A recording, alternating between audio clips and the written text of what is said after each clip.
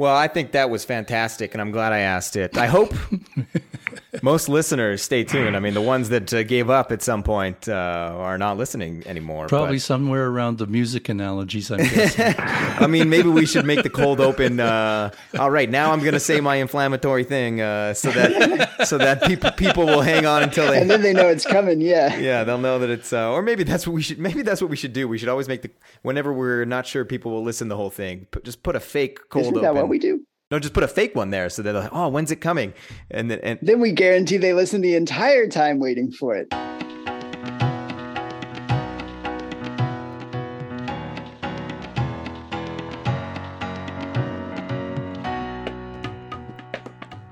Welcome to another episode of ArrayCast. I'm your host, Connor, and today with me, I've got three panelists. We're going to go around and do brief introductions and have a couple announcements, and then get to our topic today. We'll start with Bob, then go to Marshall, then go to Rich. I'm Bob Terrio, and I am a J enthusiast, and I'm very enthusiastic about J. I'm Marshall Lockbaum. I started programming in J, and I worked for Dialog for a while, and now I make the BQN language. I'm Rich Park. I've never really programmed in J, but I'm an APL programmer and teacher and evangelist working for Dialog Limited. And as mentioned before, my name is Connor. I am a polyglot programmer and a huge array enthusiast, and I have programmed a tiny bit doing toy things in J, so 3 out of 4 is not bad. I think we'll start with Rich, because Rich has, I think, 6 announcements, so we'll try and burn through all of those, and then we'll go to Bob for a final announcement. I mean, in my defense, I can do plus reduction in J. I can do that. Okay. Yeah, I got a load of announcements, APL related. So, firstly, the APL Problem Solving Competition 2023 is now live. You can go on contest.dialog.com or dialogAPLcompetition.com. We'll only put one of those in the show notes, make it less confusing. If you are a full-time student, you have the chance to win cash prize. I think the large one is $2,500 and invitation to Dialog 23 user meeting to come present your work. If you're not a student, you should still compete because you could win free ticket to the same user meeting. And it's always awesome to meet the competition winners. So you've got like half a year, I think. Deadline's on the website, so I won't say exactly what it is because I don't have it on the top of my mind, but I think it's sometime in July. Solve problems in APL and potentially win money, so that's cool.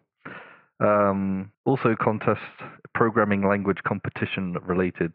The sort of website service called Catis, they do some like verification of programmers for various companies, but they also have like an online contest platform called OpenCatis. I think that's open.catis.com, I think. APL is now one of the programming languages you can use, Dialog APL, to solve the Catis problems. So they have instructions on how you handle the input and how you're supposed to return the results. But yeah, if you want to go try some automatically verified contest programming problems, then open.catis now has APL support, which is cool. On very short notice news for when this comes out, it'll be Wednesday after this comes out, I believe. APL Seeds 23, so just a few days left to register if you haven't already. A few talks aimed mainly at people who have either just started learning APL or maybe they don't know APL yet but they're interested, and then afterwards we'll have like an informal meetup over Zoom where you can come hang out and chat about APL and array language stuff. Links in the show notes for where to find information and register for that. We're halfway there. Okay, Linux format is, on the front covers, I think it says like the premier or number one open source software magazine in the UK. I mean, I remember that was one of the ones I would grab from the newsstand. When you go on those long car journeys, you have to stop at a service station to find Linux format.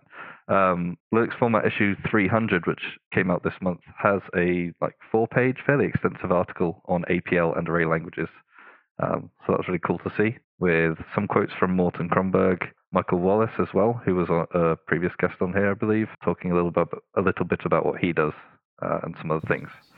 AKA Tangent Storm. That's right. There's also a new APL show episode, the podcast of me and Adam talking about APL and sort of notation as a tool of thought. It's a reaction video. I thought we'd go out on a limb, take a bit of a risk and do that. But it's about a really nice presentation someone did about notation and thought at the 2022 Software Engineers Conference in Australia. And lastly, there is a new one-off episode of APL Campfire, which is a sort of like history-focused APL show hosted by Adam. I should have looked this up before to see who it wasn't about, but if you go to apl.wiki... It's Norman Thompson. Norman Thompson. If you go to apl.wiki/campfire. And Norman Thompson was one of the guys when I was doing my master's degree, one of the things in education for APL, Norman Thompson has done a whole ton of stuff in terms of education and working with groups and how to educate them in APL. Really interesting guy, and I missed it live, but I will pick it up on the bounce. Yes, I also missed it live, if you can't tell, and I also intend to watch that this week. So, sorry for the long one there. Round of applause. We got through it. You made it through. All right, Bob, over to you for your one announcement. Well, my one announcement is the JWiki continues to be emergent. It's slowly coming around, but this last week, Ed Gottsman made a really neat presentation about information on a wiki and how to present it. So he's developed kind of a GUI that he calls it mapping, and it's a really interesting concept. Basically, you keep the entire map of the GUI up all the time, and then as you click on different areas, your information comes up on the other side of the screen. So that sounds, that's so simple. He's done it in a way that's really interesting, and because he presented at the meeting and because we do video of the meetings, I made a video of it and put it up on my YouTube site. So there'll be a link there as well. If you're into that sort of stuff, not so much to do with the array languages, although if you're interested in how these wikis work and maybe some of the tools that could be put towards them, my jaw was on the floor as I was watching it. Yeah, it was good. Yeah, I saw it as well. It's pretty neat. And speaking of videos, you just remind me that I actually also made a YouTube video that it should have been top of mind, what was it called? Why I Love BQN So Much, which I'm sure makes Marshall happy. Yeah, I saw that was there. I have yet to watch it because it's just from yesterday. Yeah, I made it sort of, it was a late decision at like 7 p.m. because I had looked at some video. Anyways, is it the video that my YouTube subscribers want? No. Is it the YouTube video my YouTube subscribers get? Yes, because it's pretty. There's certain videos I make. It's like 100,000 plus views. And it's pretty. I know the formula to get that, and then those ones just are. They're interesting, but not as interesting as the BQM ones.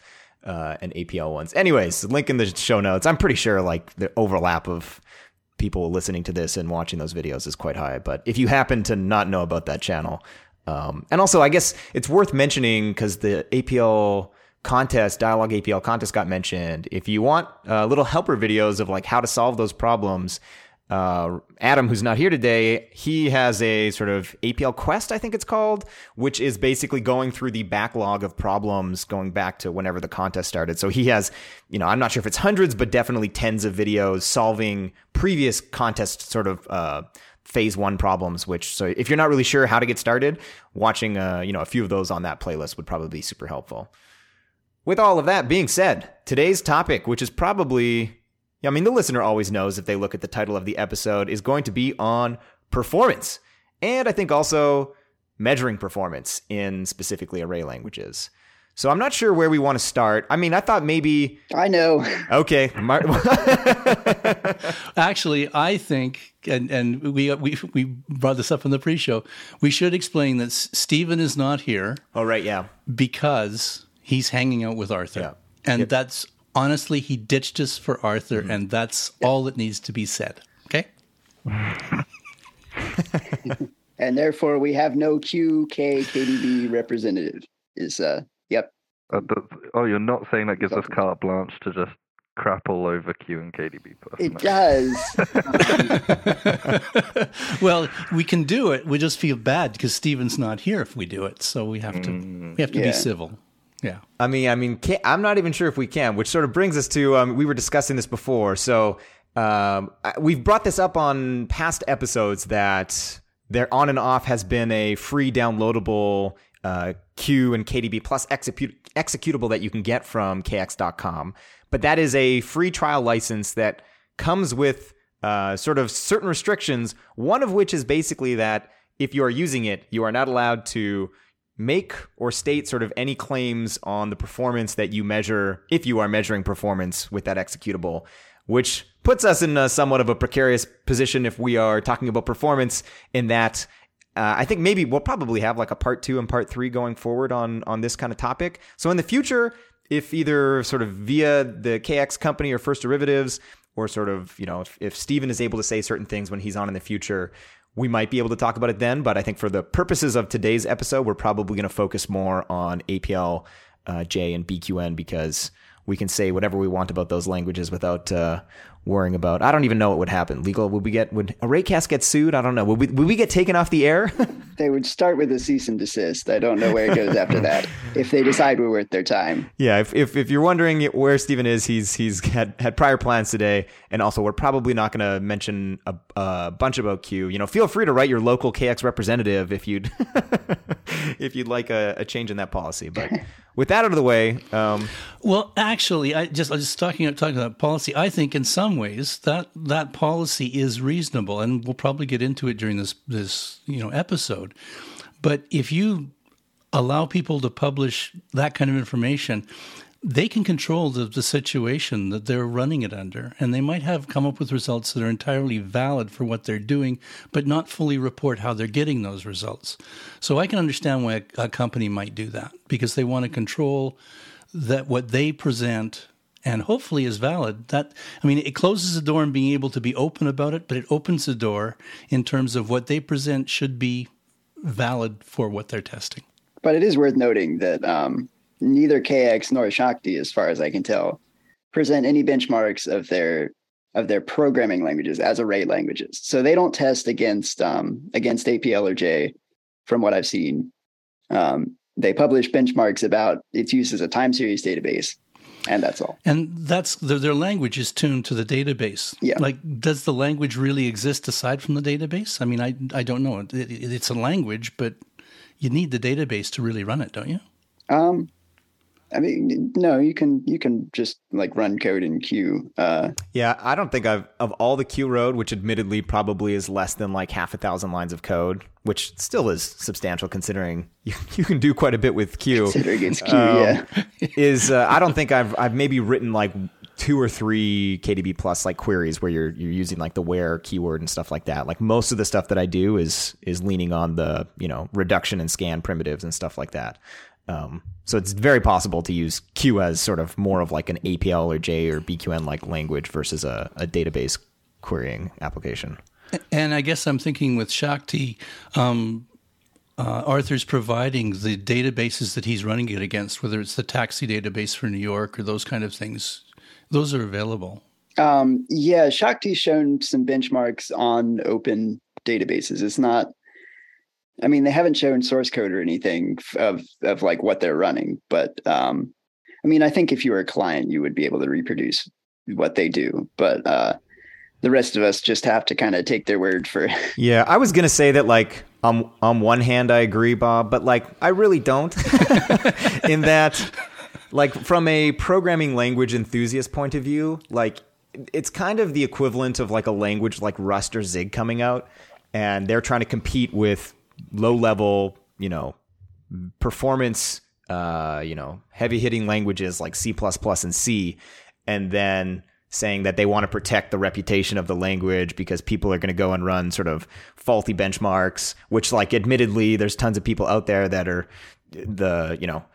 how specific are they, setting? And there's even a bunch of talks. There's one by Emery Berger who talks about how when you're profiling stuff on a computer, like so much stuff impacts. Like one of the points in his talk is he's working with a student and can't figure out why something is running so much slower on his computer versus Emery Berger, the professor's. And they realize that it's because of the length of his username, which is in like the present working directory. Like, so it makes the length of like, PWD that much longer. And somehow that leads to like a 10x. Well, it changes the alignment of the interpreter, or the whatever they're running, the binary, where its addresses are located in the memory space. And I still don't understand why this is, but with the way CPUs are designed, they'll run your code at different speeds if like the loops are aligned at different positions. So it's the location of the program on the disk itself. Yeah, so the alignment of the addresses, like if it's an address that's a exact multiple of 16 or something versus one offer, that changes performance. I don't really understand why. I mean, like if you're running a loop like that, all the code should be in the micro-op cache. I don't get why that happens, but I've also seen, up to like close to 2 times factor, like for a small hot loop, just based on, like you'll change some code that's some other place in the interpreter, and you'll run the exact same code. It's the exact same machine code. You can look at it and check, and it'll be at different speed based on how it's aligned. So yeah, that's very annoying as an implementer. Yeah. So the talk that Emery Berger gave, was a prof at, I want to say UMass, but I could have that wrong. He basically shows all these like foot guns and things you totally wouldn't expect that are like affecting perf and profiling, and then introduces some framework called Mesh that its goal is to like basically randomize like a ton of system environment variables and all these different things that you wouldn't expect. And so you're kind of doing this like random sampling of stuff that supposedly is supposed to make, the profiling more accurate. Anyways, this is all to say that I agree profiling is a tricky thing. That being said, especially when you're sort of releasing a language, it is, I would prefer to be able to, compare it versus other things, right? Like if Rust came out and said, sorry, no, you cannot, we will come after you if you try and compare us against C++, like that would kind of be like a non-starter. And by the way, here are benchmarks against C++. You don't have that. So you don't have that check where, and this is, to be clear, KDB has not done this against APL, but they've done this against other time series databases. You don't have that check where the other database vendor is able to say, well, you did this wrong and that wrong by reproducing the benchmarks and going through. So, if a K person was to run a benchmark and they saw, oh, K's out, way ahead, they probably wouldn't question it and would say, all right, well, this is a good benchmark, let's go. Whereas then when the other database maker is seeing this, they'll say, well, that's wrong. My code shouldn't be that slow. It should be able to do this thing fast and be able to check that. Yeah. And a great example of this is when I was doing some benchmarking stuff, I had sent it sort of internally, and then Marshall pointed out that, BQN I was basically profiling the 3 consecutive odds problem, if you've listened to my other ADSP podcast. And it basically involves a sort, adjacent comparison, which you can spell different ways in each of the languages, and then a reduction at the end of the day. And obviously, anything involving a sort is going to, obscure stuff. But Marshall pointed out that the way I spelled it in APL using sort of a point-free fork was not optimized at all. And he said, you should switch that to a defun. This is the actual sort idiom that is like performance optimized. I had no idea. Sure enough, I went and ran it, and then it was like sped up way faster. And that's the kind of stuff that Marshall's talking about. Like I can go and mess up as someone who's trying to profile stuff and then put it out on the internet, and then people will be like, oh, actually, this thing is optimized. If you go and do this, you'll actually get what is possible with APL. And there's no way to do that kind of stuff if you've got some restrictive, clause in your license that says... Yeah. I mean, but that's a big problem with APL too, isn't it? That the obvious thing is not the fast thing. No, you'd like it to be, wouldn't you? Yeah. I think that's true. Yeah, and so I mean, there's a question of what is your benchmark measure? Do you want to measure what the best performance you can get is, or do you want to measure what a typical programmer would see, or do you want to measure what a new programmer would see? Or I mean, if I had to pick, typical sounds reasonable, doesn't it? But all right, yeah. So just find some typical programmers and have them all write code. And well, I think make sure they're all exactly as typical as each other. So I'm not really like a hardcore low-level programmer or a performance buff particularly, but I did one video some time ago about reasoning about computational complexity in array languages, and that's one thing that you do have, which is the ability through the way the primitives are constructed and put together to actually think about how these short expressions should perform in I guess the worst cases, if you're talking about computational complexity. But then in real applications, what happens is you find, this thing that lots of people are doing, the way they write it in APL the way you have to write it, or it's nice to write it in an array language, and then executing each of the primitives one by one isn't quite as fast as if we did the same, thing overall. But we know of some clever algorithms that we can code in the interpreter. So that's kind of part of what you're talking about with these hidden tricks that you might not know about. That also makes it makes it difficult to know what's the best thing to do. But on the other hand, you have this simple set of rules for most of the language for the typical cases, which I think is really beneficial. I think a part of it is also like PGO, like profile guided optimization. And as you start to learn a language more and more, like at first it may not be the typical thing to do, but as you become an expert in that language, the things like Marshall pointed out. And like one of the other things I quickly discovered is that there's no equivalent of like an n-wise reduction in BQN. And up until doing this profiling, I had always done the moral equivalent or spiritual equivalent, at least of what I thought, which is like, I believe it's called Windows, which is the dyadic form of range, which is the equivalent of iota in APL. So you turn a rank 1 array into a matrix and specify how many elements do you want on each row. And once you have that matrix, you can then perform a rank 1 operation on each row and get the equivalent of a sort of sliding reduction or an n-wise reduction. But in profiling that, I realized, holy smokes, the creation of that matrix is brutal. And really what you want to do is like a drop 1 and a drop -1, and then you've got like 2 different arrays that you can just do a binary operation on. And that is the performance equivalent of doing the n-wise reductions. But like that's the kind of stuff is that like now I know I'm probably still in YouTube videos gonna do the Windows reduction because it's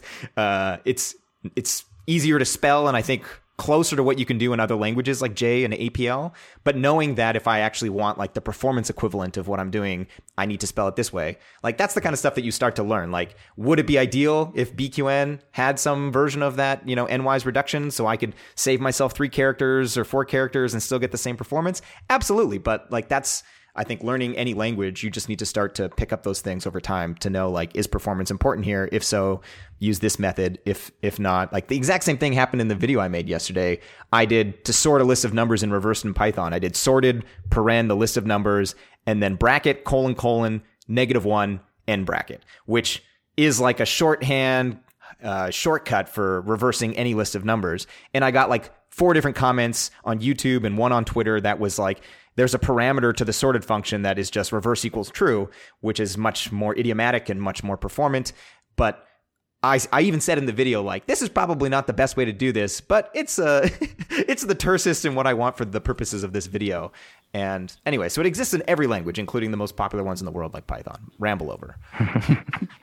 Yeah, I mean, so there's a big question of like not only what's the fastest the language can achieve, but does the language guide you to better performance, which you're not going to see on a benchmark because the benchmark usually tries to show, how fast does the good way to do this perform, not, how many tempting bad ways to do this are there. And Windows and BQN is definitely a problem like that. There are designs for Windows that would perform quickly, but what I was thinking when I designed Windows was trying to make something, that's more approachable for someone coming to BQN. And I decided what I wanted to do was to have, the rows be windows. So you can easily see your left argument says the length of the window. So if I do 5 windows, I get all the slices of length 5. So at least if you have a short window, the more CPU friendly way to do this would be not actually to arrange it like that, but instead have a list of 2 lists, where the first list is all the first elements of every slice, and the second list is all the second elements of every slice. And so that way, if you do a subtract reduce on that, then you can subtract those 2 lists, and it'll work out quickly. And from a compiler point of view too, or I guess it's interpreted, but like you could. No, it is. Well, it's compiled some and then interpreted some, like pretty much every language. So I hypothetically though, like you could put in some kind of optimization where you recognized a sequence of primitives that is windowed followed by a rank 1 reduction on rows, and encode that so that you don't have to materialize that rank 2 matrix. Like, yeah, and we've already made some improvements to windows that were based on what you were measuring. I've noticed another benchmark with Windows too. I didn't really think people would be benchmarking with it so much, but apparently people really want to do like NY sums and stuff when they're benchmarking. I mean, I have like in my top 10 GitHub repo where I compare different problems. The only one where APL is the winner, I think so of the 8 problems, I think BQN probably wins 5 times, Haskell wins twice, and APL wins once. And the only one where APL wins. And this is in terms of how nice the code is, you're saying? This is completely subjective. It has nothing to do with performance. It's like how much I like the spelling of the solution. That's it. Like perf doesn't matter. It's elegance and, beauty is in the eye of the beholder. And the only one that APL wins in is the 3 consecutive odds, because specifically it has an n-wise reduction where you just are passing this binary operation to a higher order function, essentially, whereas in every other language, you have to do something a little bit more verbose, or it's something not as elegant.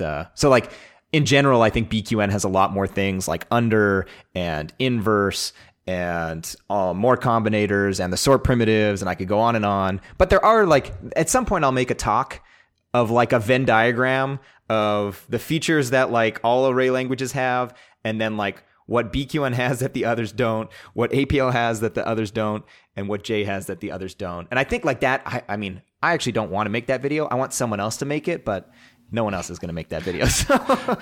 Yeah, and as you say, it's subjective, and I guess we'll never know for J because our digraphs are just inherently ugly to you, aren't they? Every once in a while I do solve a problem in J, and then I'm like, this is close, but it's just always there's like 1 or 2 or 3 extra characters. I think the closest J might win if there was something involving primes, because you get to the more esoteric that like is specifically built on some math function, and then I discover, oh, J actually has that math function.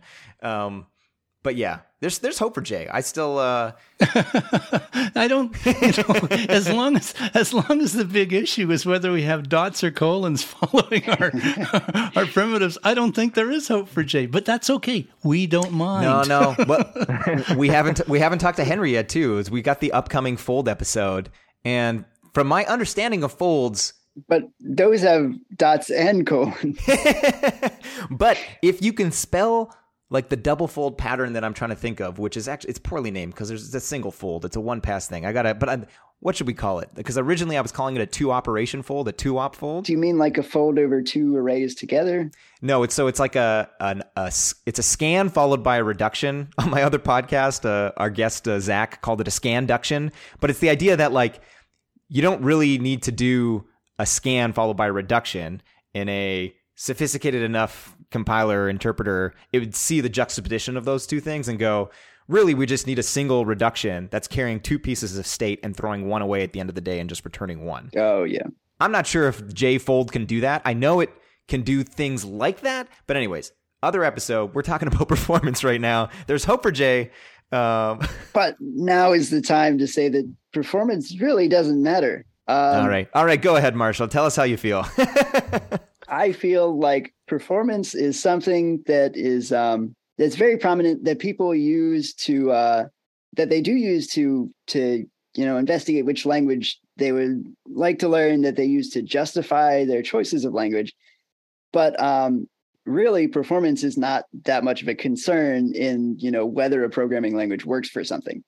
And so you see, in terms of practical use cases, like APL has a few efforts that are solely aiming for performance, like the Apex parallel compiler is an early one, and codefns is one now. And what you see is people don't use these because they have less features. So they don't use them, or they only use them? They don't. I mean, no, yeah, like, they don't use them. I have no evidence that and Dialog APL is used by all sorts of companies and stuff.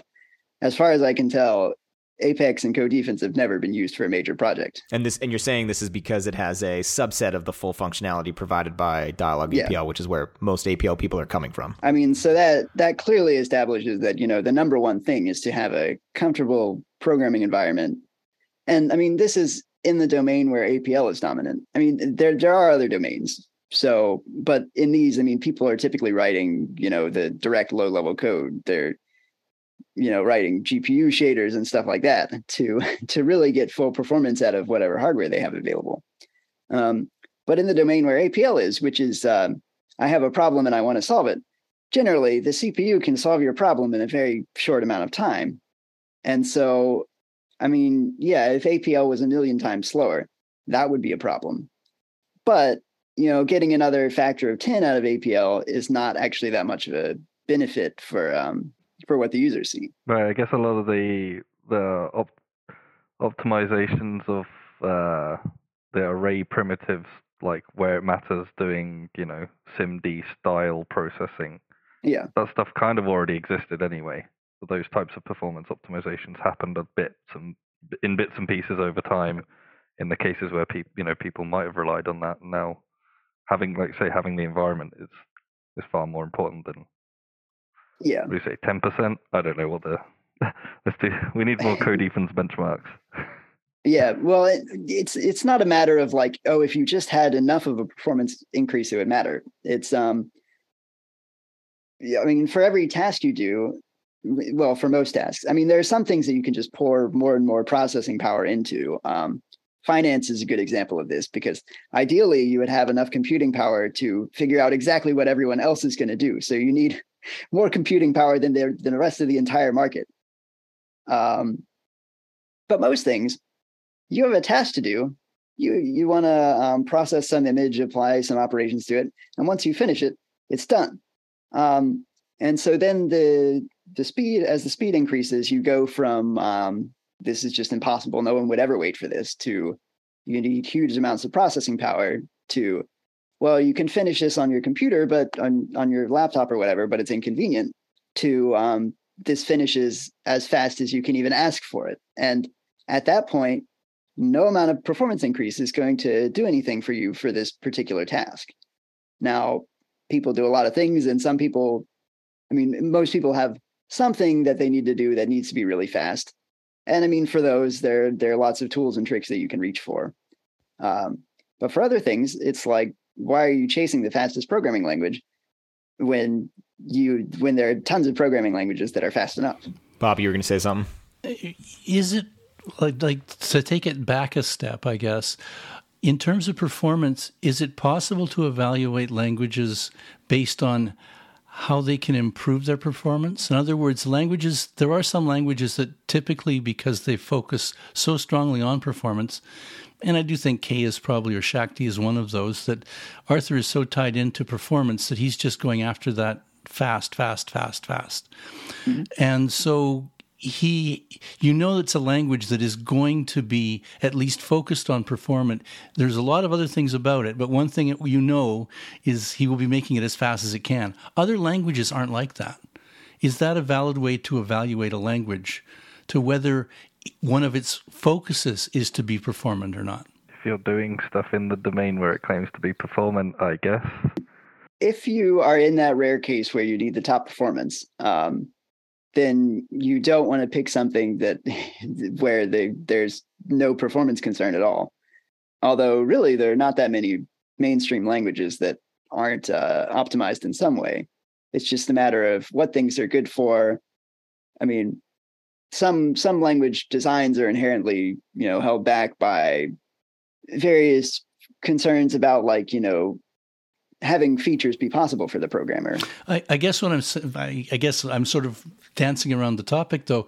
Taking it out of the array languages, for something like Python, I don't think very many people claim Python is inherently performant. It's not really fast. No. What it is good at is providing lots of glue. Although it is, over the past just few years, it is getting a lot faster. So it's becoming a worse and worse example. Okay. But fair enough. But the thing is, if say 10 years ago you started with Python, you weren't choosing it. Hopefully not. Oh, well, I guess that's the question. Can you evaluate a language based on its potential to improve? Right. You weren't using it 10 years ago because you were hoping in 10 years it's going to be a bit faster either. You're using it because you can just look up some docs for a package with an API and plug your data in and get the answer in like half an hour. And that's your performance, right? It's not the speed on the machine; it's the speed. Right. Programmers are expensive, yes. yeah, computers are relatively cheap. I guess my question is, and maybe you can qualify your statement, Marshall, if I'm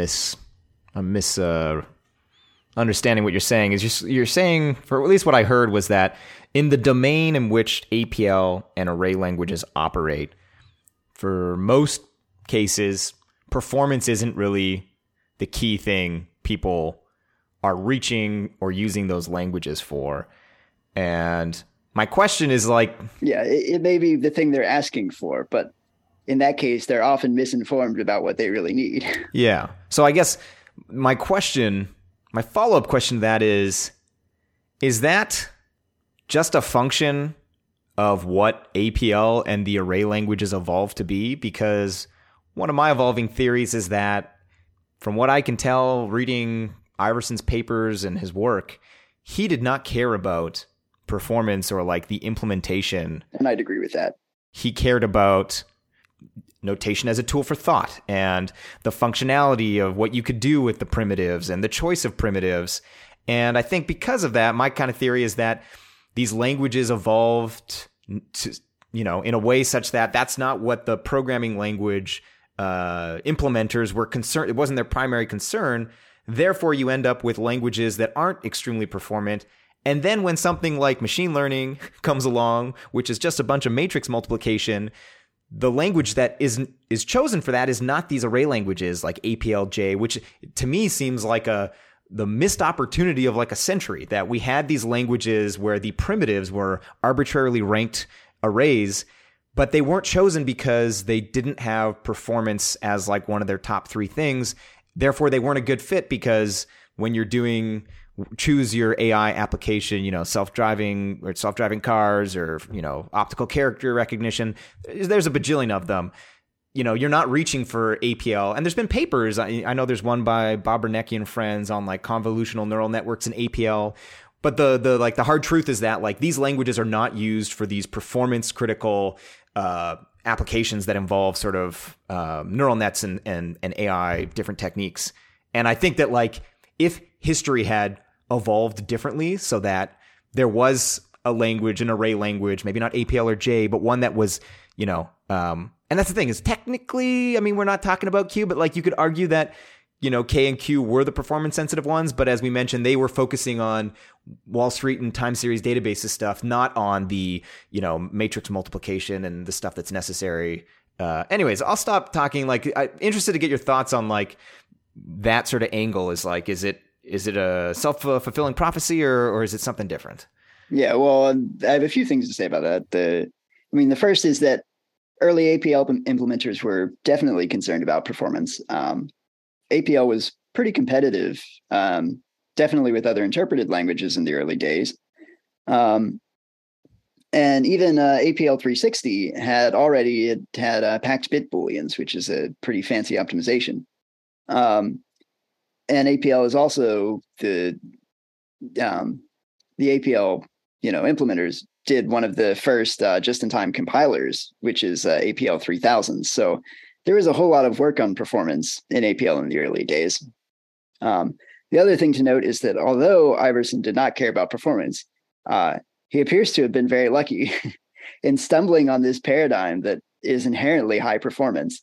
So much so that some of the vector instructions in CPUs now in AVX 512 to compress and expand instructions are just lifted directly from APL. Like, wow, they took APL functions and decided this was the best way to make CPUs faster. So I don't think the problem in APL getting picked up was anything to do with performance, because it definitely is had those capabilities. And sure, there was no APL that was, that did general APL stuff and was running on the GPU at the time that people were picking up machine learning stuff. But what won against APL, it was custom frameworks that were, all this TensorFlow. I think it was really TensorFlow in the early days and then PyTorch later on was the one. And then later stuff like PyTorch, but stuff that was purpose designed for machine learning. So they said, all right, we have these machine learning problems. Deep learning is getting to be a big field. we will design these frameworks especially to work with this and to run quickly on GPUs because this is our requirement. I don't think there really would have been any problem doing this with something APL-like. What I've seen, and I don't know a ton about machine learning, but what I've seen from like machine learning and APL papers is that the solutions they have spend quite a lot of time doing like writing manually out like what you do for backprop and stuff like that. And that's TensorFlow's big advantage is doing that for you automatically. So I would really say the thing that made TensorFlow, that put TensorFlow ahead, was actually having a better feature set for machine learning.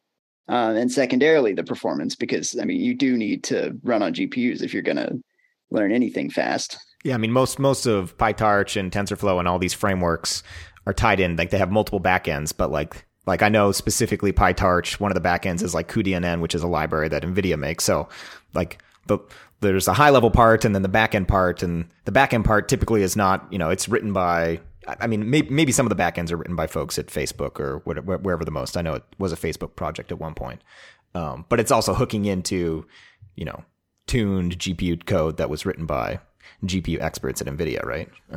And I mean, it's also worth saying that what these frameworks are actually running now is low-level intermediate representations that are designed specifically for machine learning. So if you want to build any language you want to on top of those representations, you can do it and compile down to MLIR's one, and then get good machine learning performance. So, I mean, yeah, the performance of the language is not actually a challenge here. It's getting a language that people want to use for their machine learning. And that might be purely familiarity. Oh, yeah, definitely. I mean, I'm not saying that PyTorch is, inherently the fundamental best way to represent these machine learning operations. I mean, it's definitely got some stuff that's chosen to work with machine learning. That's pretty nice. But I mean, a lot of it is just what looks like the sorts of mathematics that people are familiar with, or what looks like, what's easiest to explain based on people's past experience and that sort of stuff. But yeah, I think it is primarily a usability problem that these new machine learning frameworks solve instead of, it's a problem of having the usability in a way that the CPU can optimize at all. So, I mean, if you write nested loops in C, you could probably write machine learning that way. I mean, I also don't think that would be as ergonomic, but also it's pretty tough to get that to run on the GPU, right? I guess, for Jay, we're waiting for number theory to take off because, yeah, we're gold then. Well, quantum computing's got some number theory going around there. Yeah, I mean, a little bit. The question is, as you say, is if say you took something really wild like quantum computing, wherever that goes. I mean, it's the cold fusion kind of our age right now. But if you had libraries that made that easier, your language would probably take off if that became more popular and became something that could be done. Yeah, but in this specialized domain. So I actually do think it's really great that, APL has remained a general purpose programming language, because now anybody who wants to learn APL or one of the languages in that family can then be able to apply it to problems they're familiar with. Although, I mean, some areas are easier than others.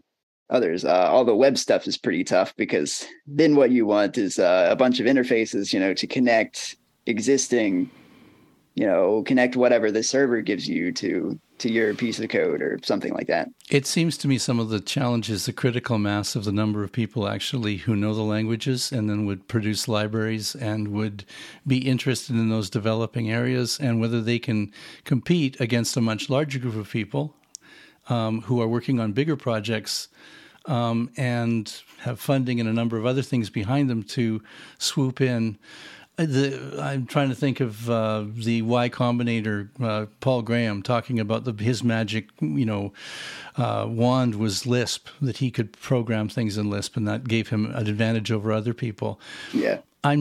I don't know whether, if you don't have a critical mass, whether that's true of the array languages anymore. I think some of these other languages have got so big with their libraries, you might stumble on it. I mean, there's always theory, and there's always things like number theory where you get the right person thinking about a problem, you can solve a problem very quickly. I think Bob Bernicki had a paper about Big Tin versus algorithms, which is really good. Because if you get the right algorithm, you get the right thinking process about it. I guess that comes back to what I think are the gold about these languages is I think they help you think about problems. And I think that's their magic. But it's no substitute for having somebody else think about the problems for you. So that's true. Yeah.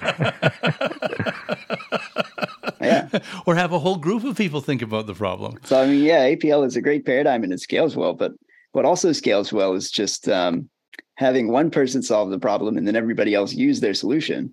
And then the programming language doesn't matter so much. So, well, I've been what's the word, mulling over what you said.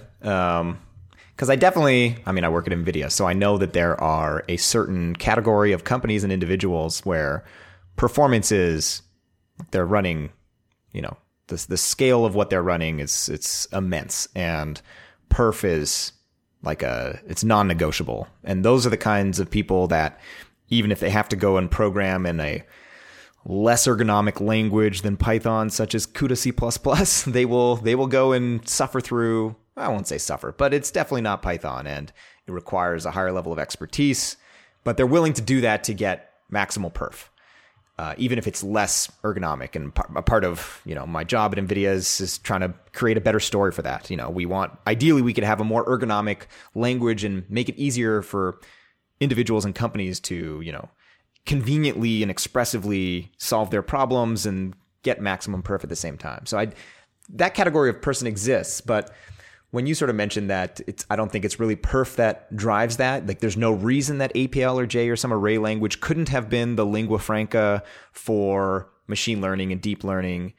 It was more that the ecosystem didn't exist and the popularity might not have existed. So the lingua franca ended up being Python, which was better suited or not even better suited. It was just a more popular language at the time, and certain people started creating libraries, and then people started speeding up the backends to. Well, and you can't say in any sense that the high performance code is written in Python. It's written in a Python library. I'll find a meme that is a Corvette. It shows a Corvette and then it says Python on top of it. And then the next photo below it is the Corvette on top of a truck that is carrying a bunch of cars. And that truck is C++. And that's the joke, is that any performant library is really actually on the back end written in C or C++. And if it's actually performant, it'll be a multi-threaded or GPU accelerated thing.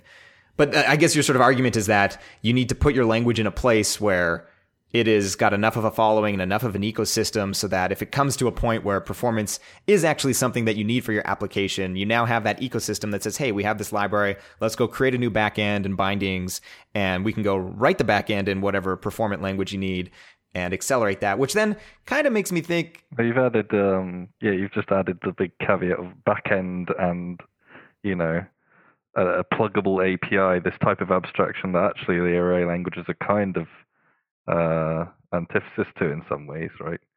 In theory, you should have we've got a primitive called reverse, and for whatever data you've got, this is going to be the fastest reverse that you can, fastest way of turning the array, the elements in the array the other way around. And it's only when you get to this whole string of things where, you've written it in that way because it's a really nice way to express it with these primitives with the syntax. But actually, the thing you're trying to do, there's this other way to do it that's way more faster. Whereas in Python, you don't care because you've got this name over it that's abstracting away the details of how you're actually doing it. But that also means that you can just go ahead and swap out the backend with, this thing written in Rust or whatever. The follow-up to my sort of ramble is that there are languages, funding. When we had Trolls on, we got the whole story of how funding was and grants were given to the University of Copenhagen, which led to a couple different projects, but the one that sort of still exists today is Futhark. And on top of that, I believe his name was Bodo Scholz, has the single assignment C language, which actually is similar, closer to Python, as you just mentioned, and it actually does have multiple backends. I think it has a CUDA backend and it has a couple different accelerated backends. But like, I don't think anyone would disagree with the statement that like those languages have not succeeded at like a sort of large scale.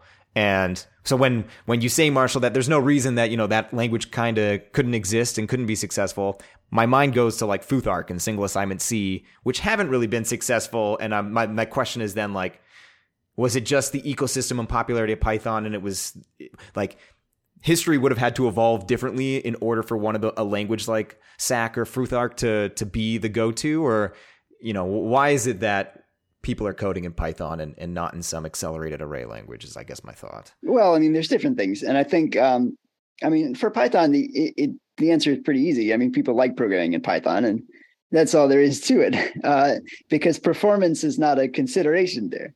I love programming in BQN. I just made a video about it on Monday. But I mean, there is this other segment that's the people that want the most performance possible. And I think Futhark fits pretty well in that segment. And it might see some uptake. Dex is another one that's produced by Google. And I think that may be seeing some use. We should have someone from Dex on. I mean, these have fundamentally different goals than APL does. They start with saying you need to get the full performance out of your GPU and, be able to use all the capabilities that it has. And then they build a language around that. And that involves being able to do some stuff that, it's kind of a completely different execution model from APL. And it involves, cutting you off from using like first-class functions in certain places when their particular methods for taking things to the GPU don't support what you're doing. Where APL is designed, the completely other direction. What's a good language for working with these arrays and stuff? And what's amazing is that gets you, very good performance by interpreted language standards and even pretty good by compiled language standards. But it does not get you good performance by these restricted compiled language standards where you're giving up some programming capabilities in exchange for performance capabilities. So, I mean, that part of the market, you would have to do something to APL. And I mean, that's kind of what Apex was trying to do. Maybe you can argue that Apex was too early for it. But it's also, you said about like people don't use CodeDefense, and that is true. But what I think the usage model, I think for some people is supposed to be a bit like this, where you've got some part, your application you're writing in the language where you appreciate all the features of being able to do whatever you want, in the way that but then you might have some part of it that is performance critical, and then you can just like encapsulate that in a namespace, send that to CodeDefense, it turns that into compiled code, which gives you that same API that you wrote as a function back, and you just send your data to it that way. You just have to like have a part of your code where that matters. Yeah, well, and I think CodeDefense also has the problem that, I mean, for the segment that Connor's talking about, I mean, for the people who are currently using APL, it's pretty good because if you can write in this subset of APL that's supported, which is a reasonably large subset, then you're good and you can speed stuff up. But it is not as fast as something like Futhark, where you can specify the types of everything and have a closer correspondence with what the GPU is going to do. So and at a certain point, you're then reaching to a library written in Futhark, compiled to a binary, and then just hooking into that with whatever foreign function interface you've got, which are back to the black box of the different backend solution. The reason for this is that CodeDefense is is still trying to support, the normal APL. It's not. Apex did some stuff. I don't know if it was enough. I haven't used Apex. I've only, tested out CodeDefense once or twice. But from what I understand, to get things to run on the GPU, you have to know exactly what types are. You have to know how they're laid out, and some things that are like, you can get a compiler to do it from APL code, but it's not going to do it very well. And so you're going to get performance that's still a long way off from, actually definitely from somebody who's writing, the C++ shader type code for a GPU. And I think also from something that's written in Futhark, where it's the language is designed around being used on the GPU. So, I mean, I think the stuff that's designed for GPUs can still pick up a lot of useful things from APL, but I don't know if necessarily the way to go is taking APL and trying to run it on the GPU, because then you have a lot of difficulties in having the programmer supply enough information to tell you how it's supposed to be compiled for the GPU. That's a big problem coming from a dynamically typed. Like that's for anyone that's programmed in Futhark, very quickly something you'll come across is that you have to type, if you want to do a maximum reduction on a list of things, you're going to have to, not for all the primitives or functions that are in the prelude, but you'll have to call i32.maximum. So you have to specify, the type of the reduction that you're doing, which is clearly anathema to any of the Iversonian languages where that stuff is implicit. Which it's not, doesn't completely. Well, I mean, but I can jerk us around a little. We've been talking about the GPU, and I don't think APL is that strong on the GPU, as I've said, but it's really great on the CPU. And actually, I think that not having these types specified is a huge strength on the GPU. CPU. On the CPU. I was like, what? You don't think it's a good fit, but it's a huge strength? I was like, Marshall, choose a lane. Right. Unspecified types, good for CPU. Go. Yeah. So I mentioned even back in APL 360, they were doing packed bit booleans, where your array is, if your array consists of zeros and ones, and the language figures this out, I mean, say it's the result of a comparison, then it's always going to be zeros and ones. Then it stores it packed. So each byte stores 8 zeros and ones. And this is, 8 times more compressed than even storing 1 bit in a byte, which is actually typically what a C programmer would do. So you get this enormous advantage of having the data smaller. And this also means that faster algorithms can be used for that. So for example, if you're summing an array of bits, there are actually too many methods to even go over, but there are a whole bunch of ways to sum a bit array that are faster than expanding to bytes and summing those or something like that. There are all sorts of other, and like if you want to sort an array of bits, that's not terribly common, but there are other related things. If you want to sort an array of bits, you just count the number of ones in it. And then, from subtracting the number of zeros, and then you write out that many zeros in order and that many ones. And so that's much faster than it would be sorting with a comparison function or something like that. So being able to compress these types, even when the user doesn't ask for them, gives you a pretty big performance boost. And what that means also is that in cases where the user wants the safety of a large type, so I mean, say you're doing some sort of financial software, like a financial database, and I mean, you don't expect any of the users to have over $1 billion, but maybe someday it'll happen. What you do, I mean, you don't have to specify a type. You just say, well, each user's amount of money is a number. And then I mean, this is not actually good with finance because you're supposed to use decimal floats, but you can do that in dialogue.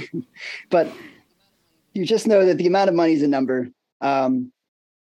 For most things, a double precision float is good. Finance is like the one thing where it's not. So I messed up on the example. But you just say it's a number. And then, if everybody doesn't have $1 billion, then it, and they have an even number of dollars. So I need a different example. But if like the number of cats they own, I mean, that's never going to be higher than 128. And it's always a whole number. So that's good. Then your database can optimize that and say, well, I'm going to store that in a 1 byte integer and do all sorts of fast stuff with it. But you have the safety. If anybody ever does acquire 128 cats, you're still going to get the right answer, just a little slower. So, I mean, that in stuff like text processing, where all your indices are typically less than like a 2 byte integer, because, the text file that you're processing is probably just not that big. That's a big speed advantage. And you get that with the full safety of having a large numeric type backing you up. Aside from counting cats, and high finance, I'm going to toss out an analogy that's been going through my head right now. That's kind of builds on what Marshall had said earlier, that performance maybe isn't the most important thing in some of these languages, or maybe any of the languages. And that is, if you use the analogy to music, I don't think there's anybody who would dispute that Eddie Van Halen, say, for instance, in a rock band, Van Halen, was a virtuoso guitarist. Many people have said, somebody like Prince, another, incredible guitarist. But you wouldn't say that they're necessarily a better musician than, say, Yo-Yo Ma, who might be part of a string quartet or plays the cello. But they're two very different things. And so in essence, I guess what I'm saying, in some ways, rock bands are kind of like the Python. They've got a big audience. You're unlikely to have a huge audience watch a string quartet. Even if you could in a huge, arena, you're probably unlikely to want to watch that sort of thing that way.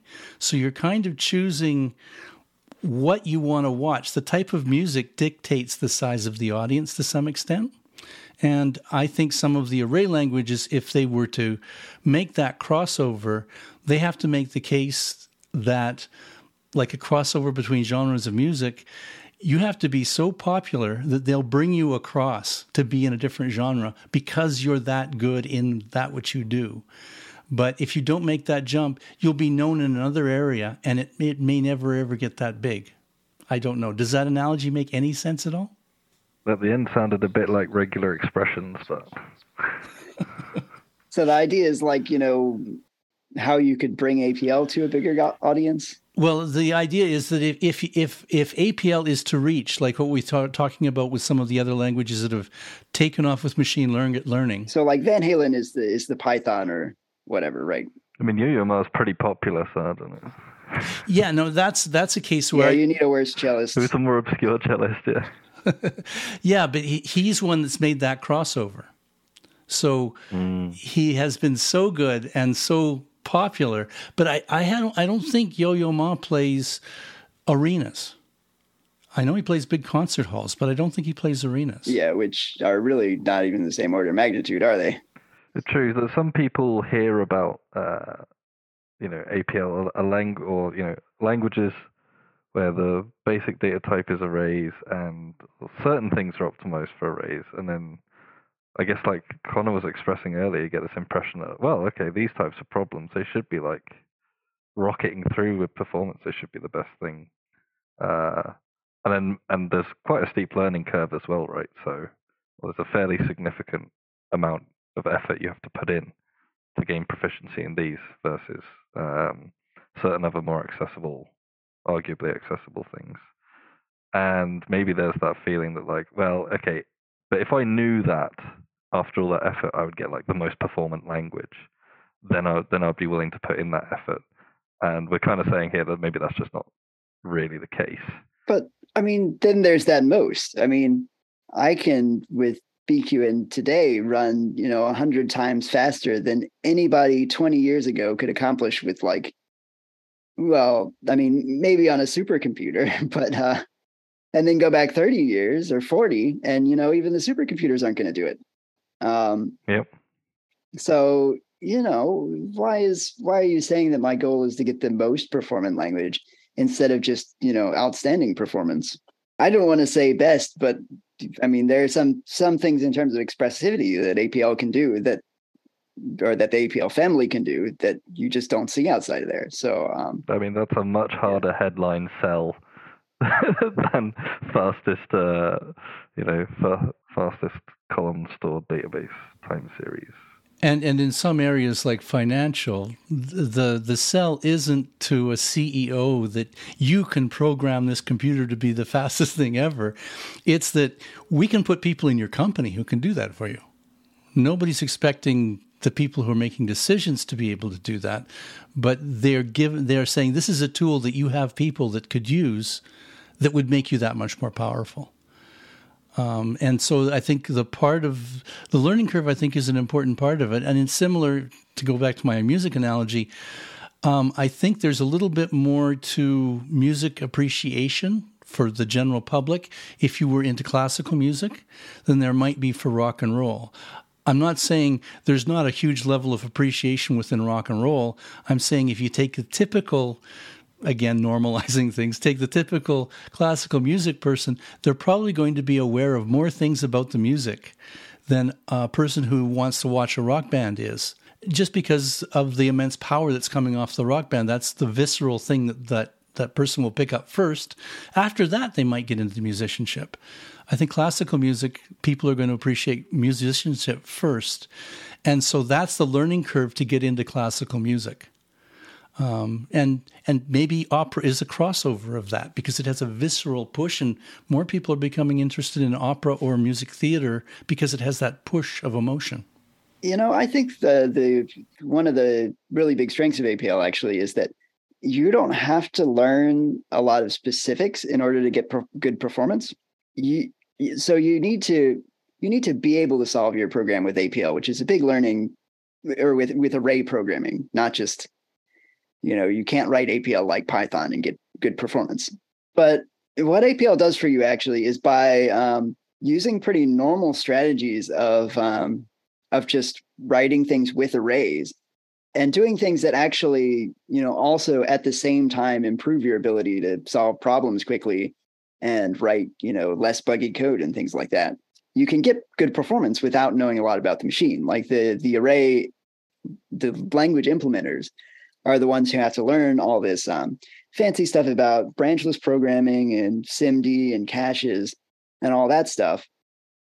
And then if they've done a good job of that, you as the array programmer can get, world-class performance. And actually faster than C at times on the CPU. I've mentioned this on the podcast. We did our bootstrapping compiler with BQN, and we wrote the C program in the way you would write a fast C program. I don't know how to speed it up. And it's slower than the BQN program. So not on the GPU, but on the CPU, where you're running completely general code, you can actually get, even faster than compiled languages with BQN in this case. But all you have to know is what operations are going to be good. So things like plus scans are good, reductions are good, and the basic primitives working on lists. And you need to know how to break your problem down in terms of those. But if you can get those down, you can write all sorts of text processing tasks and have, really high performance without knowing much about the machine or, really anything. And essentially, I think that's what Arthur has done with Shakti and the different versions of K is he's tuned the machines to do a specific task very, very quickly. Yeah. And it's a task that people require to be done. And they don't need to know. They are standing on his shoulders to be able to do what he can do at the lower level. Well, and if times change and, different factors in the machine become important, and I guess we'll start to see, some GPU integration in array languages as implementers start to get a handle on how to use GPUs. As times change, you write the same array code, and it is updated with the hardware so that that same code runs faster. And that's where the advantage of being able to formulate your ideas in an array language becomes important, because at that stage, your advantage might be between the ears, not the machine. The fact that you can think about a problem in a number of different ways, come up with a number of different solutions, bounce it off the machine, say, oh, that's the quickest one. You might be able to find that quicker than a person who's been used to programming in a non-array language.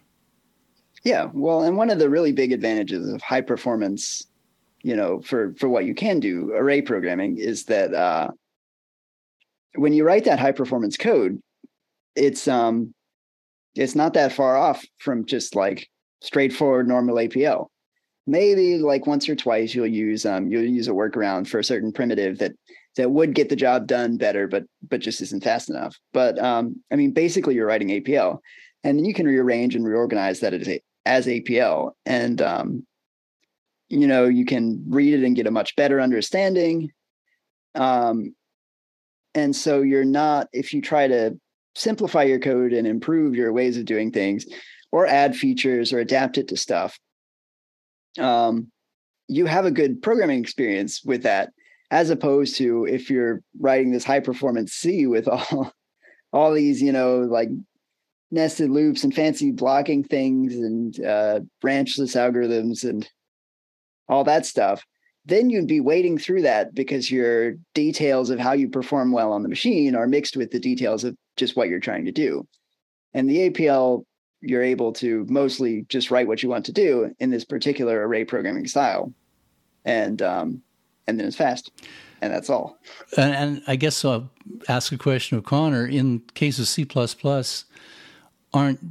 wouldn't the typical C++ programmer be in the same situation? They're not trying to write that ultra, or they're not trying to create those standard libraries and things. They're trying to use them and just put the code together. I mean, it's a mix. I think most C++ developers aren't doing things with like custom allocators, and they're just using what the standard library provides you, or even if it's not the standard library, Google has Abseil, Facebook has Folly, Bloomberg has the Bloomberg standard library. There's all these massive companies with performance, I wouldn't say critical, but like sensitive applications. And most folks aren't writing those libraries, they're consuming them. So I think you're correct in stating that. But that doesn't mean that there aren't the library developers, whether that's the standard library or the folks working on Abseil at Google, Folly at Facebook, etc.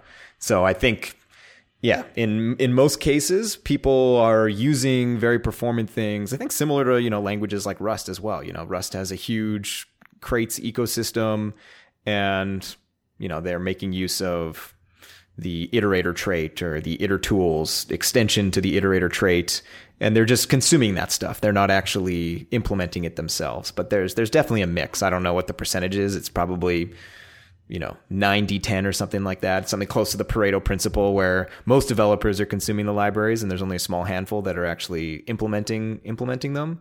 But yeah, it's definitely not like comparable to the array languages, and where you're always just consuming. You're never writing a custom allocator in APL and then modifying the way that your reduction works on some kind of container. You're definitely not doing that. We're 15 minutes past the hour, as per usual. I have stayed true to my pre-show agreement of not saying anything inflammatory. At least I think so. But now for the listener that has stuck around for the full 75 minutes, I shall say the most inflammatory thing I can say without getting in trouble, which is that based on my profiling of the languages we're allowed to talk about, aka APL, BQN, and J, I assert that BQN is the fastest. Marshall, we're already over time. You have 2 minutes to explain why. Go. Or deny the claim if you wish to. Just link to the page on your BQN website. Link in the show notes. So it discusses all about performance. Well, I mean, there's a BQN page about performance that I think Rich is right that I should refer to that for anybody who wants real information. And for anyone who really wants real information, you should just go to BenchArray and see the graphs of how fast each primitive is that tries to explain, what performance you'll see. BenchArray? Wait a second. What is bench? I know we haven't brought this up. There's benchmarksgame.com or something, which is the website that like compares all the different languages based on a few programs. This is clearly not. What is BenchArray? Is that a BQN thing? Yeah, pretty much. So BenchArray is my effort to benchmark stuff in BQN, mostly so that we have guidance when we're developing it. But I've also tried to present there's a page that it links to where I try to present these benchmarks along with some information about, what you can expect from the primitives. So it shows, like if you're sorting a 2-byte array, here's how the performance, here's what the number of nanoseconds per element it takes on my particular CPU that I benchmarked on. And it explains, here's what we do. And so here's why you see this little bump here or whatever. And so that's if you really want to get into BQN performance seriously. I mean, of course, you should always write your own benchmarks, time your own program. It's like, the majority, it's hard to say how much, but a huge amount of the time, you'll find that the thing that you thought was slow and tried to optimize, if you didn't benchmark in advance, is not actually the bottleneck, and it doesn't matter at all. And there's some other part of your program that you need to be focusing on. So, I mean, the number one rule of performance is benchmark everything, measure, as much as you can. But if you want to learn like general rules about BQN performance, you can look at this and see, how fast the primitives perform, and then have an idea of, which primitive you want to use more and which you don't want to use as much. Unfortunately, your 2 minutes is up, and we didn't answer the question at all. I'm just kidding. Go ahead. Yeah, so that's if you want, to stop being to get away from the drama and actually figure out how to make your program fast. But for the drama, yes, I do think BQN has some advantages even in the language design itself over APL and J. There are also some design decisions in APL and J that I think are holding them back in performance somewhat. One in APL that's kind of interesting is actually that all the bits in a packed bit array, regardless of the system you're on, they're stored big Endian, which is the opposite of the way that Intel processors and most that x86 and ARM and other processors these days do it. At the time, it was kind of a mix of both, and they chose to go with big Endian. But this means that some things have to be flipped around, and it slows them down. One of the big things I see with J that's really hurting performance is that it doesn't optimize as much in terms of the types it uses to represent things. So I said a big advantage of APL is that you can store things in bits or 1-byte integers or 2-byte integers. J pretty much just stores its integers as 64-bit integers, which is very large. And of course, the floats are 64-bit floats. You can't really do much about that because you can't lose precision. So there's no smaller format that works. But with the integers, that's a significant problem for the kind of code that I work with. Because, I'd be seeing 1 and 2-byte integers, like a lot of stuff like compiling BQN.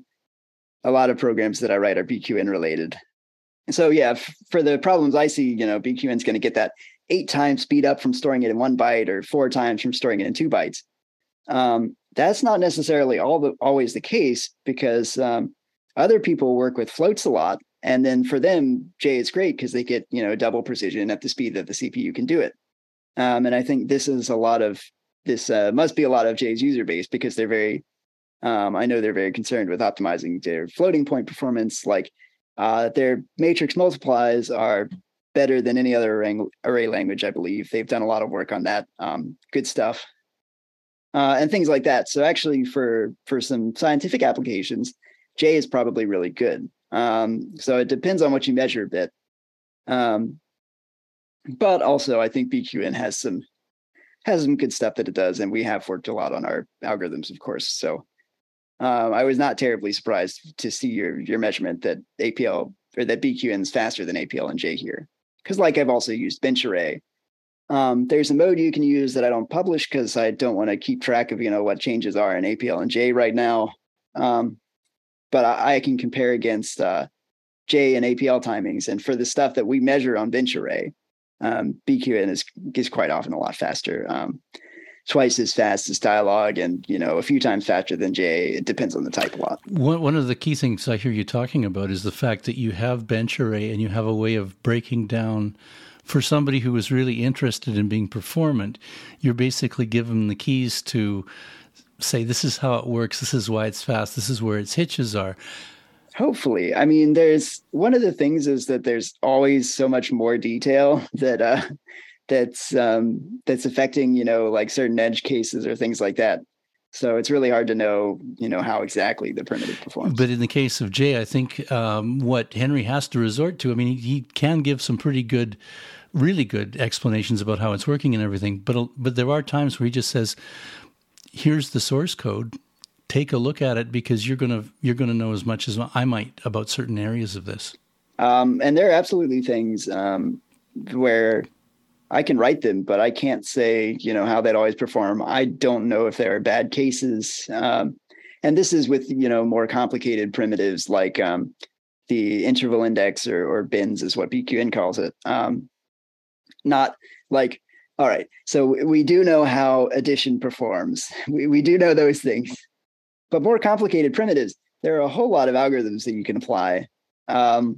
Some are better in, certain cases that I don't think of as important, but I don't know if people really rely on those cases. I mean, so what I try to do is, lean to stuff that has predictable performance that one of the big factors is it's not going to depend a lot on CPU branch prediction. So it works as quickly on, random data that the CPU can't predict as on regular data that it can. And I mean, maybe your data is regular and a branchy algorithm would be better, but it's hard to say. I mean, I try to lean to stuff that's more predictable that I can tell, a story that is understandable about what the performance is. Well, I think that was fantastic, and I'm glad I asked it. I hope most listeners stay tuned. I mean, the ones that gave up at some point are not listening anymore, but I mean... Probably somewhere around the music analogies, I'm guessing. I mean, maybe we should make the cold open. All right, now I'm going to say my inflammatory thing so that people will hang on until they... And then they know it's coming, yeah. Yeah, they'll know that it's... or maybe that's what we should... Maybe that's what we should do. We should always make the... Whenever we're not sure people will listen the whole thing, just put a fake cold open. And no, just put a fake one there so they're like, oh, when's it coming? And then we guarantee they listen the entire time waiting for it. Yeah. And they're like, well, I was waiting the whole time. When I'm editing, sometimes I think that. I wonder if I put something in nobody's ever going to hear. What would they do? We got this far. We haven't actually talked about like how do you actually run your expression timings in any of these languages. Oh yeah. We can do. I mean, I was gonna rattle those off super quickly because it's super easy. We'll link something in the show notes. But for BQN, it's using a system function called _timed. For J, it's using a form function, I think it's called, which is 6::2, which in most examples people just assign to a function named time. In APL, it's bracket runtime, which you can specify a parameter -repeat equals the number of times. And there's also other ones in APL like compare x. But that runtime is a wrapper over CMPX. Okay. And note that you have to load defuns, which is right parentheses, load space, dfns in order to get access to that. And then in Q, it's /ts. And then if you want to add a colon plus a number, that'll repeat the number of times. And depending on which language you're in, be careful because they multiply they don't do the division of like the number of times you ran. So if you do something, it's like, how is this 100 times slower? You might actually have to do that division manually. What were you going to say, Marshall? Yeah, Q is the tricky one because it's total time in milliseconds. So yeah, watch out for that. And if you're doing it in Q, you can measure it, but you can't tell anybody. Oh, but you can measure NGN-K, which is... Yep, and John is okay. Or is NGN the more, I guess he was not performance concerned. No, NGN-K has decent performance. NGN is more decent performance. Okay. It was not bothered, right? Yeah. Yeah, because it's written in JavaScript, so... Well, I guess maybe the last thing we'll say is if you have feedback on this episode, because I think, I don't know how we would break it up, but like the first maybe 75% was a bit more philosophical. There was a couple technical bits here and there, but really not until the end were we talking more about like implementation details. We have no idea what the listener enjoys or wants to hear more of. We talked about, maybe doing a part 2 or part 3.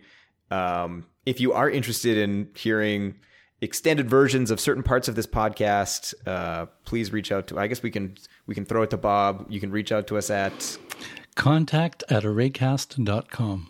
That's where we end. And I'll just also get a shout out while I can for Sanjay and Igor, who provide the transcripts for these episodes, which are often the way people consume them. Yeah. And I think at least I personally am interested in the feedback people have listening to this stuff, because I'm sure we have a certain category of listeners that could care less about perf and they want to hear more about the notation as a tool of thought topics. But they're the wise ones. But there might be another category of folks that are really interested. I think it would be great to have another one of these conversations, whether it's more technical in nature or not, when Steven's back, or even not Steven, but some like a representative from KX that is able to say up to a limit of, what they're able to say. And, I'd be interested in that conversation, whether the listeners would be or not. We will only find out if you let us know. So release the K tapes. Release the. Yeah, we want the Snyder cut. All right. I guess with that, we'll say thanks for listening and happy array programming. Happy array programming.